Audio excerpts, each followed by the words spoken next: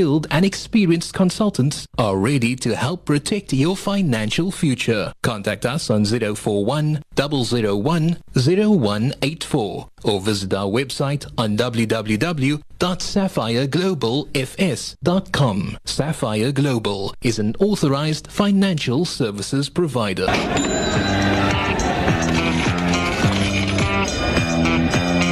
Weekly World Economic Report on Drive Time.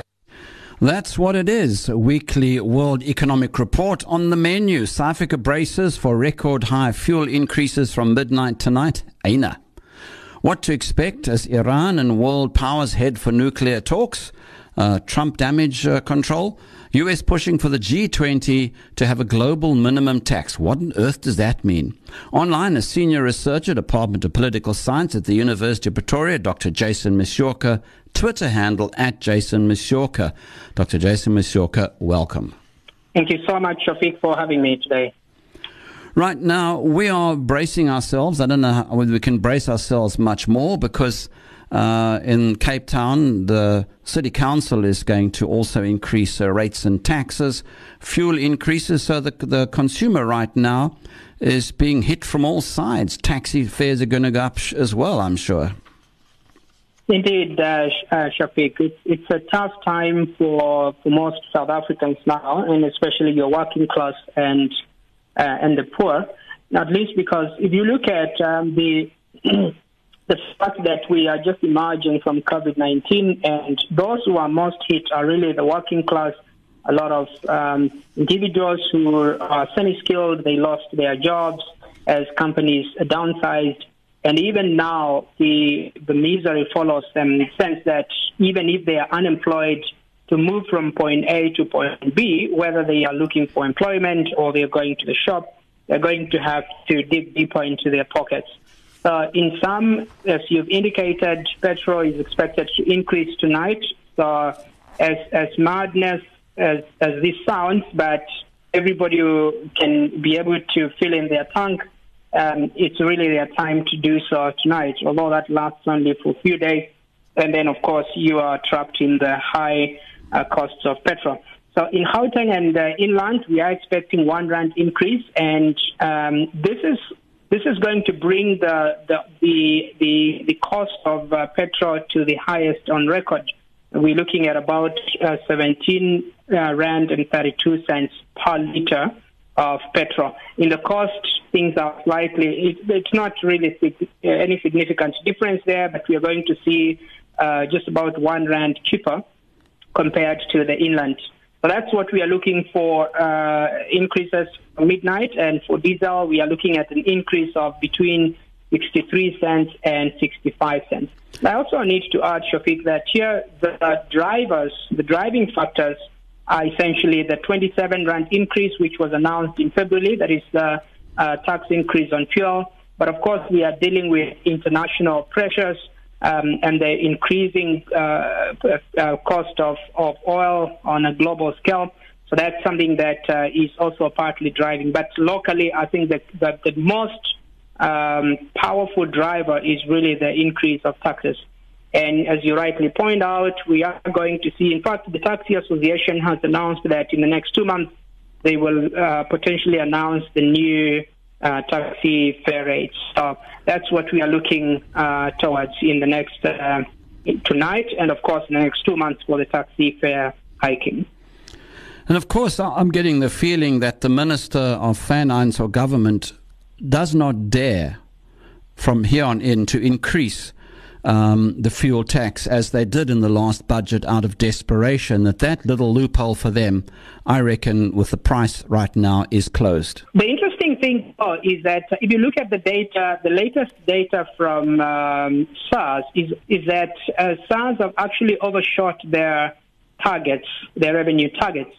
And wow. That's interesting because we were projecting a much lower revenue, and we have exceeded those targets.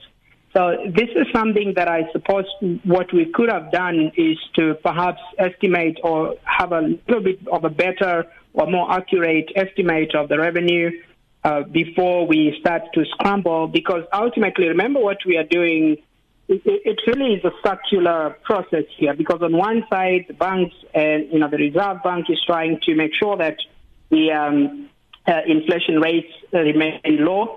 But on the other side, we've got a treasury that is hiking fuel costs, that is obviously going to push inflation rates higher. So we are dealing really with a government that I have to admit that this is not an easy equation or formula to solve. But we are dealing with two forces that are almost antagonistic here from within the same government, where unfortunately we have to just brace and sail the winds, so to speak.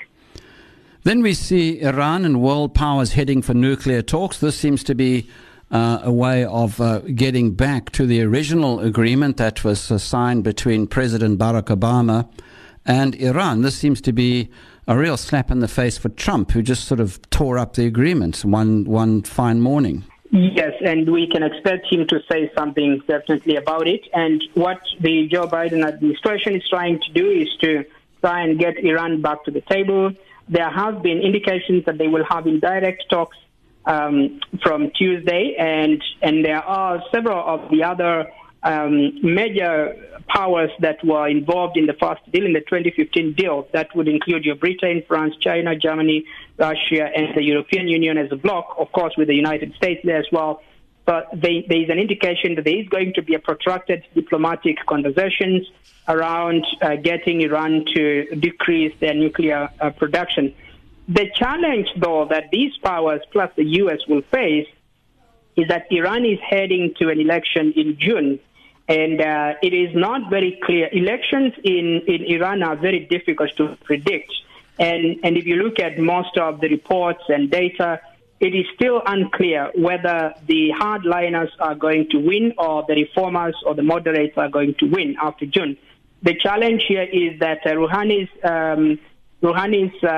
faction, and he himself being a moderate, you will have also the reformers. They are trying to form coalitions between the two. But the hardliners are making a big wave as well. If the hardliners win, it is going to be very difficult to negotiate with them. Rouhani and the moderates and the reformers are more easier to negotiate with. And if they win, then the whole diplomatic conversation might be a little bit faster. But the hardliners, even during the campaigns, they would be pushing for kind of a nationalism which insists on maintaining and increasing their nuclear power production. And we also swing into the United States pushing in the G20 for a global minimum tax. What on earth is a global minimum tax? Is it a good thing, a bad thing, or is it nothing?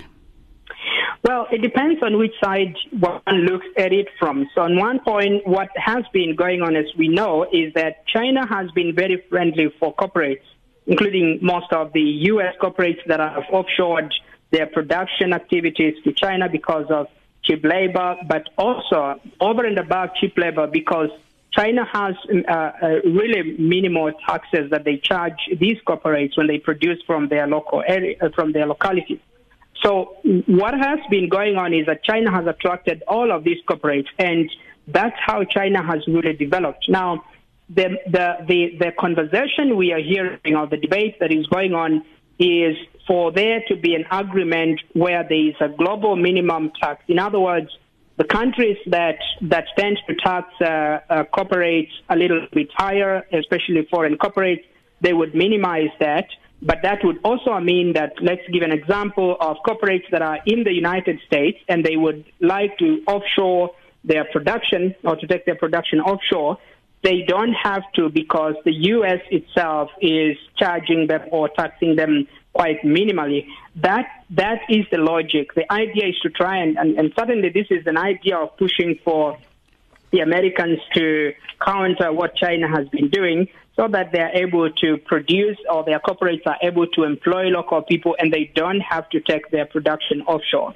But having said that, the key issue here is to suggest to China, for example, and I'm giving an example of these two powers, that instead of charging 20 rand to your corporates, you need to increase that to 50. And we also will increase ours to 50, so we equalize our taxing. In other words, there will then be no incentive for corporates operating in the U.S. to offshore looking for cheaper taxes. That is a very, very complex issue because countries tend to, if you look at whether you're looking at the Germans or the French or the European Union in itself, they are very, very protective of their corporates because that's how they've developed anyway, and so is China as well. So we've seen China, and it's been very difficult to see, for example, TikTok, and to separate between TikTok and the Chinese government. It really is the same thing. So it's going to be a very, very difficult negotiation to make, but they are wanting to take a shot. That's the Americans now, and to see whether this is going to be acceptable. Yeah, I think interesting days lie ahead on that one. Unfortunately, we have to leave it there. Dr. Jason Masiorka, Senior Researcher, University of Pretoria, with us on our weekly World Economic Report. His Twitter handle is @JasonMasiorka, and this particular recording will be up on our podcast in less than 5 minutes. The minute Ibrahim pushes the button, he will be uploading this onto our special app and podcast application. Dr. Jason Masiorka, thanks for joining us. Thank you so much, Shafiq, for having me.